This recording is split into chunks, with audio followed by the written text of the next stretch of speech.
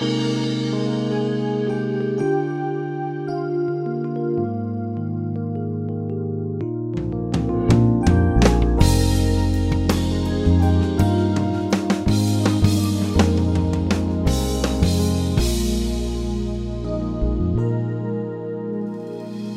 name's Jon Redmond from First Baptist Church in Pasadena, Texas, and I want to thank you for joining us today on Peace by Believing. And on today's program, we're going to be thinking about the importance of God's timing. You know, so many times in life, we get to praying about something and we want the solution right now. We want the answer right now. We want the need to be met right now.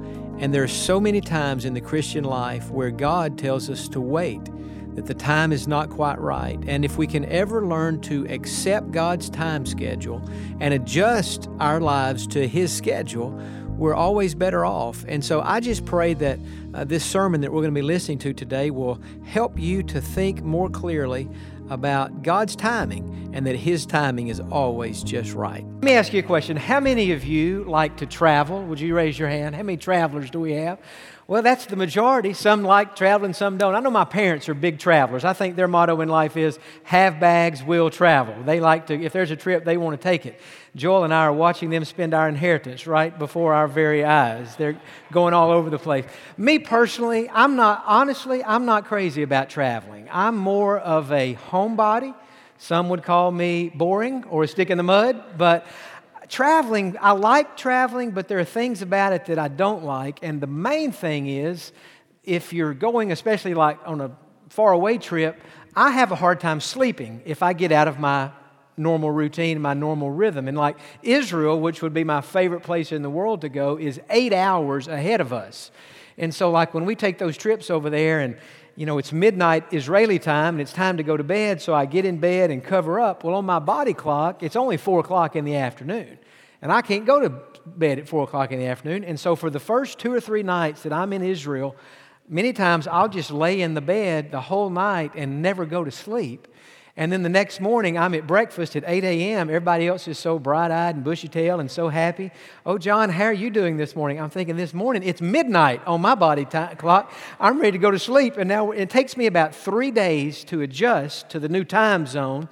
And once I adjust, once my body acclimates to the Israeli time zone, I'm fine, and I enjoy the trip from that point on. Now, in a similar way, everybody say, in a similar way. Say it with some in a similar way. In a similar way. In a similar way, one of the biggest challenges for us as Christians is to learn to adjust to God's time zone. God is on a different timetable than we are. You know, in our minds, many times, if we're honest, we think God's time, His timing just seems off. Maybe today you're here and you've been praying about something and nothing seems to be happening, and you're praying for a door to open, a new job opportunity. Maybe you're in a relationship and you're kind of ready to go to the next level in that relationship, and you just don't have peace in your heart that the time is right, and you're thinking, why isn't anything happening quicker? I feel like I'm stuck. God's timing is just different from mine, and many times it is. And so what we have to do in the Christian life is the same thing my body has to do in Israel or in any of these other countries where the time is so different. We have to spend a little time adjusting to God's time zone so that we can be in the flow with God. Now, if you'll open your Bibles today to the Gospel of John, chapter number 7, we read a very interesting story. At least it's interesting to me. Jesus was in Galilee with His disciples and even with His brothers. Some of His family members were there on this particular occasion. And they said to Jesus, Jesus, it's time for us to go to Jerusalem because they're having the Feast of Tabernacles there. And this was one of the main Jewish feasts. And so it was customary, if you were a Jewish person living in Israel, to travel to Jerusalem. You would spend several days there celebrating this feast. And so they said, Jesus, let's go to Jerusalem. And Jesus basically said to His brothers, no, I'm not going to go right now. I'm going to go to the feast, but I'm not going to go right now because the time is not right. In other words, Jesus, in His spirit, felt some kind of restraint. There was something that He felt from God the Father that was saying to Jesus, I want you to go to Jerusalem, but I don't want you to go now. If you go now, you'll be out of my will, you'll be out of my timing, and if that happens, bad things could certainly happen. Now, we read this, John chapter 7, beginning in verse number 1. After these things, Jesus walked in Galilee, for he did not want to walk in Judea, because the Jews sought to kill him. Now the Jews' feast of tabernacles was at hand. His brothers therefore said to him, Depart from here and go into Judea, that your disciples also may see the works that you are doing. For no one does anything in secret while he himself seeks to be known openly. You see, Jesus' brothers, they totally misunderstood Jesus. First of all, they did not believe at this time that he was the Messiah. And when they had seen him perform some of these miracles, they said to Jesus, hey, if you want to make a name for yourself, if you want to be known, go to Jerusalem. That's where all the people are. And if you'll do those things there, then you'll impress people. They failed to understand that Jesus was not trying to make a name for himself. He was not trying to be famous. He was not trying to make himself known. He was waiting on his time to die on the cross. They were acting with pride. Jesus had humility. Again in verse 4, if you do these things, they said, show yourself to the world. For even his brothers did not believe in him. That's one of the saddest verses in all the Bible. Then Jesus said to them, my time has not yet come. Say that with me. My time has not yet come, but your time is always ready. The world cannot hate you, but it hates me because I testify of it that its works are evil. You go up to the feast. I'm not yet going up to this feast, for my time has not yet fully come. When he had said these things to them, he remained in Galilee. And so again, as I said a moment ago, Jesus was going to the feast, but in his heart and in his mind, he knew that it was not the time to go. And so he resisted the temptation. He resisted the pressure. You know, sometimes in life, even those who are closest to us can push us and pressure us maybe to do something, and we just don't feel that the time is right. We just don't have peace in our hearts about doing that. And that's what was happening to Jesus, but he resisted that temptation and he did not go. Now, I want us to think just for a moment about why we sometimes get ahead of God. I'm sure we've all done that in our lives. We just felt like that God wasn't doing things quite quickly enough, and so we got out ahead of God, and when we should have waited, we rushed ahead. And why do we do that? Let me give you some reasons. You might want to just jot these down if you're a note taker. First of all, impatience. We're just not patient. In other words, we've prayed about something. We're praying for this door to open. We're praying for something to happen in some area of our lives. Nothing seems to be happening. And we just think to ourselves, well, now, if God were going to do anything, God would have already done it. And so God expects me to be responsible. I can't just sit on my heels or sit in a chair. I've got to, take responsibility for my own life. And so sometimes out of impatience, we can just get ahead of God and make a bad mistake. I think about Abraham and Sarah. God had promised them that they would have a child. And they believed that promise. And yet year after year after year after year, now many years have gone by, and they don't have any kids. And so Sarah said to Abraham, hey, listen, we've been waiting a long time for this child, and nothing has happened. Why don't you go into my maidservant Hagar, have relations with her, she will bear a child, and then we can raise that son together. Maybe that's what God had in mind, because after all, God made a promise, but after all these years and nothing has happened, maybe God expects us to be more responsible. And so that's what they did, and Ishmael was born, and it became a very complicated family dynamic because they got ahead of God, and their impatience caused them to make a decision that was not the wisest decision. Another reason sometimes that we get ahead of God is because of unbelief. That's what the brothers of Jesus, again in verse 5, it said, even his brothers did not believe in him. They did not believe in him until after the resurrection. And so it was their lack of faith in Jesus that caused them to just go ahead impulsively and do what they wanted to do and what they would naturally do, which was to go to Jerusalem. And I think sometimes that gets us too. Sometimes we just think, well, There's no way that God could be interested about every small detail of my life. God just expects me to do some things for myself, and so I'm going to just step out there and do this. But if you analyze many times why we do that, we do it because we don't believe that God's going to come through for us, that God's going to meet that need, or that God is going to take care of that situation. And then sometimes we get ahead of God, not only because of impatience and unbelief, but sometimes it's just because of pride. It's just because it's what we want. And that's what Jesus' brothers were saying to him. Hey, go show yourself openly there in Jerusalem. And they were thinking, hey, if you get famous, then we'll be famous through you. You're our brother. And so pride was motivating them to get ahead of what God's timing was in their life. And so those are just some of the reasons why we sometimes get ahead of God. Now, let's think a little bit more about that. What do we miss when we get ahead of God? In other words, God has a time zone. God has a schedule. One of the greatest quotes I ever heard in my life about God's timing was given by Adrian Rogers, and he said, with God, timing is more important than time. You see, we're concerned with time, like how long do I have to wait? Here we are in May of 2018, and I've been praying about this situation, and I've been hoping God was going to open a door or do something, and we live in the realm of time. We look at the clock, it says 11:35, and so we're in that mode. But God is not thinking, 11:35. God's not thinking May 2018.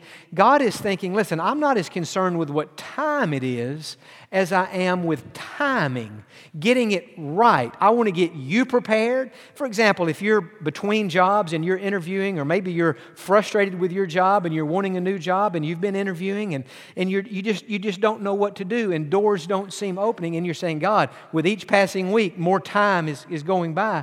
But God says in response to that, don't worry about how much time is going by. Don't worry about the date on the calendar. Focus instead on my timing, because when my timing is right, I'm going to open that door and all the pieces will fall into place. And as Chuck Swindoll says, when it's in God's timing, it will just flow and you won't have to have the inner struggle. It doesn't mean there won't be challenges or difficulties, but it just means in your heart you'll have peace. And so God is much more interested in timing than He is with time. And so when we're in God's timing, we experience certain things that we'll miss if we get out of God's timing. Now, what might we miss if we get ahead of God? And before I get into this, I know today there's some here that you're thinking about a job situation, a relationship. You're thinking about, probably some are in your career, and you're thinking about making a change. Or maybe you're thinking about retiring. Maybe you're thinking about moving. Maybe you're thinking about buying a second home. Or maybe you're thinking about moving from Pasadena, this area altogether, and moving to another place. And so you're praying and it's just not quite working out for you. Well, what are you going to miss if you get ahead of God? Let me give you a couple of things to jot down. First of all, you're going to miss some very special blessings.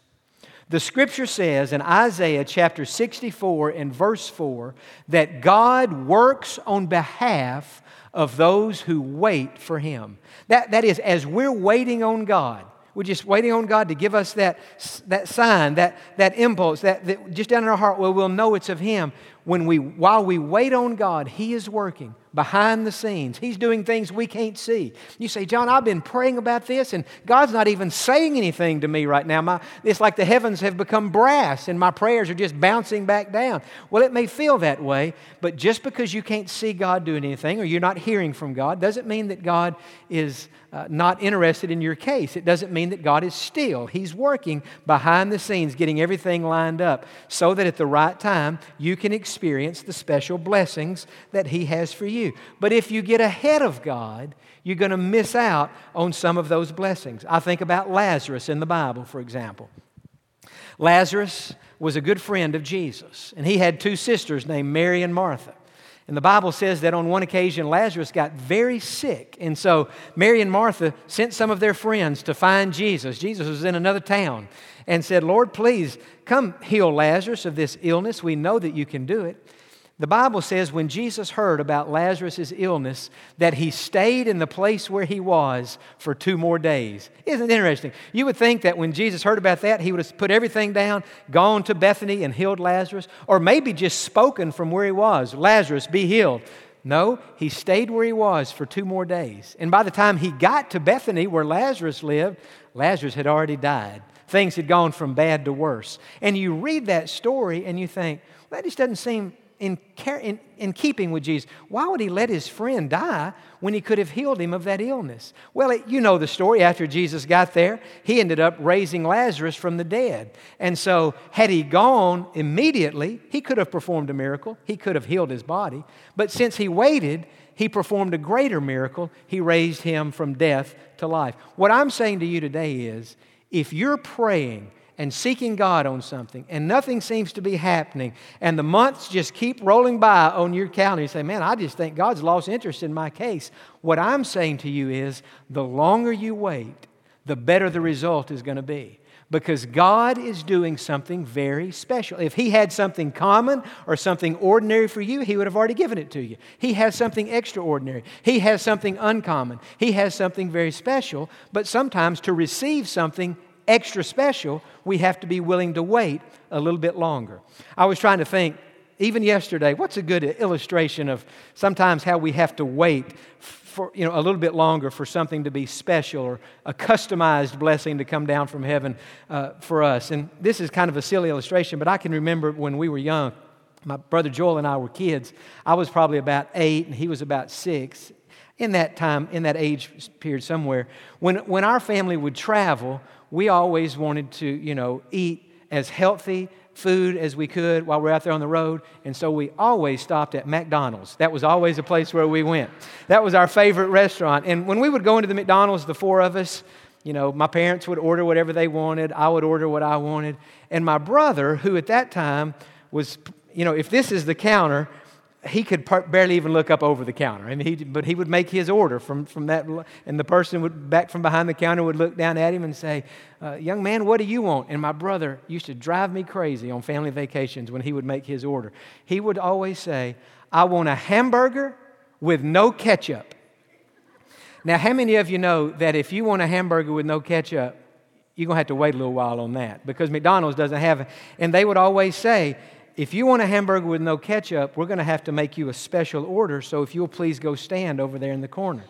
And I always thought, my brother spent half our childhood standing in the corner at McDonald's, and me and my mom and dad are over here, we had blessed the food, and we're just eating, and we would get about halfway through our meal, and Joel would have his hamburger with no ketchup, and he would come over there, he would sit down, happiest kid in the whole restaurant. He would open it up. Why was he so happy? Because he was the only person in McDonald's that had a warm hamburger. Ours had been sitting out all day long under those lamps, but his was special made. And I remember after seeing that time, I thought, maybe Joel doesn't even care about the ketchup. Maybe he just wants a warm hamburger. Maybe that's what it is. But the point is, he had to stand in the corner. But while he stood in the corner, the people at McDonald's were making him something very special. That's what I'm saying to you today. You may feel like God has put you in the corner. And all your other friends are out there in the restaurant and they're eating their hamburgers and they're eating their French fries and they're having their Big Macs and their milkshakes and they're just having a great meal. And here you stand over in the corner. Friend, let me tell you something. If you're in the corner waiting on God, what you have coming is better than what they've already received. God is customizing something. God is personalizing something. God is giving extra attention to your case, but it requires that you wait a little longer than the rest of us who just took the colder hamburgers so we could get them more quickly. I remember this is another similar type illustration of a time in my life when God did a very special thing for me about 15 or so years ago, and by 2000, probably the early 2000s, a lot of people in the world had big screen TVs. Well, I didn't have one. I still had a pretty small TV, and my house is a small, modest house, but my den area has a real tall ceiling, and so I had a small TV, and I know when people came in, they said, "Oh, John, what's that over there in the corner?" "Oh, it's a television." I mean, it was so small you could hardly even enjoy a game or anything, for the TV being so small. And I said, "This is embarrassing. I got to get me a better television than this." And so I went to the store and I started studying what kind of TV am I going to get. And I finally decided that I wanted a Hitachi big screen TV. And so I had the money saved, to buy the thing, and so it was just a logical thing to do, except for one problem. I didn't have peace in my heart about buying that television. Now, there was no reason I thought that I didn't have peace. After all, there's no way God wants anybody to watch Monday Night Football on the TV like that. I mean, God wants you to enjoy the game, right? He gives us richly all things to enjoy, and not that TV that wasn't enjoyable. But I had the money saved up, and it just seemed like that I would have felt more peace about buying it. But every time I went to a store, every time I thought seriously, I just heard this voice in my spirit, "Wait, not now." Kind of like Jesus said, "My time has not yet come." I mean, I know what He was doing was more important than the TV for me, but that's how I felt. My time has not yet come. I never will forget one Sunday night before the evening service. This is back in 2003. There was a couple that had joined our church named Billy and Doris Hendricks. They had not been members here maybe but about a year and a half when this experience happened, maybe 2 years. And Billy was a retired pastor. And since I was a young minister, 15 years ago, I was 20 years old 15 years ago. And so I was just making sure you're awake. But anyway, he had kind of taken me under his wings, and we had become friends. I never will forget what happened one Sunday night. I'm coming out of the restroom on that hallway, getting ready to go into the Grace Center and preach the evening service. And Billy said to me, he said, "John, do you have just a minute? That's something I want to talk to you about." I said, "Yes, I do." I said, "Service doesn't start till 6:30, and my part's not till about 6:50. So I'm here to talk to you," because I respected and admired him. He said, "This is a strange thing that I'm about to tell you." He said, "But my wife Doris and I were home the other night, and we were talking about you." And he said, kind of out of the blue, one of us said to the other, "Why don't we do something for John?" And the other one said, "What do you think we ought to do?" And they talked back and forth, and they said, "Well, maybe we ought to get John a new television, a big screen TV." And he's telling me this story. And I'm thinking to myself, wow, this is a great idea. Keep going. And I'm liking where I'm thinking this thing's going. And he reached in his wallet, and he starts just peeling off $100 bills. And he gave me, it was either $1,300 or $1,400 bills. And he said, "John, this is the strangest thing, but it just came to our minds. We're just giving you this, and we want you to go out and buy whatever size TV you want for your..." I'll tell you what, he gave me that money. I preached the greatest sermon I ever preached in my life that night. I was so happy. And I'll tell you something else. For the next several Sunday nights before church, I dropped by that restroom just to see if anybody else was handing it out. But that well dried up, and they weren't. But when I still have that television today. It's clear as a bell. I absolutely love it. I look at that TV. I remember Billy. I remember Doris. They're both in heaven now. I preach both of their funerals. They're like family to me. But I don't only think of them, I think of God. And I think of how God told me to wait. And when I waited, God gave me a special... It wasn't that I didn't have the money. I had the money. It was that God was saying, "John, forget the money. I'm going to teach you a lesson that is far more important than $1,300 or $1,400. I'm going to teach you that if you will wait on me, watch that little small TV a little bit longer, that one of these days I'm going to do something very special." So when we wait on God, we get His special blessings. Well, we're going to have to stop right there today because we're running out of time, but it is true that as we wait on God and just refuse to get ahead of His schedule, that He always gives us special blessings in our lives. And you just heard me share about one right there with that television I received so many years ago. I don't know what you may be going through today, what you might be facing in your life, but I would encourage you, don't get ahead of God. Wait on God's timing. Wait until God gives you a green light before you move forward in your life. One thing that you could do that might help you in this area is to go to our website at peacebybelieving.org. That's peacebybelieving.org. And on our website, we have lots of archived sermons. And if you'll scroll down towards the bottom, you'll find a tab that says Spiritual Growth. And if you'll click on that tab, it's going to take you to a lot of booklets that we have prepared through the years. And you can read those booklets right there on your computer or on your phone. But one of those booklets is called When God Says Wait. And this is a booklet that I wrote some years ago. And maybe it'll be a blessing to you. I sure hope it will, about waiting on God's timing. Also today, if you're listening to this and you're not saved, I want to say to you, you don't have to wait to get saved. You shouldn't wait to get saved. The Bible says today is the day of salvation. If you've never received Christ, I would encourage you to ask Him in your life today to forgive you. He'll do that, and today can become the day of your salvation. God bless, and thanks for being with us today.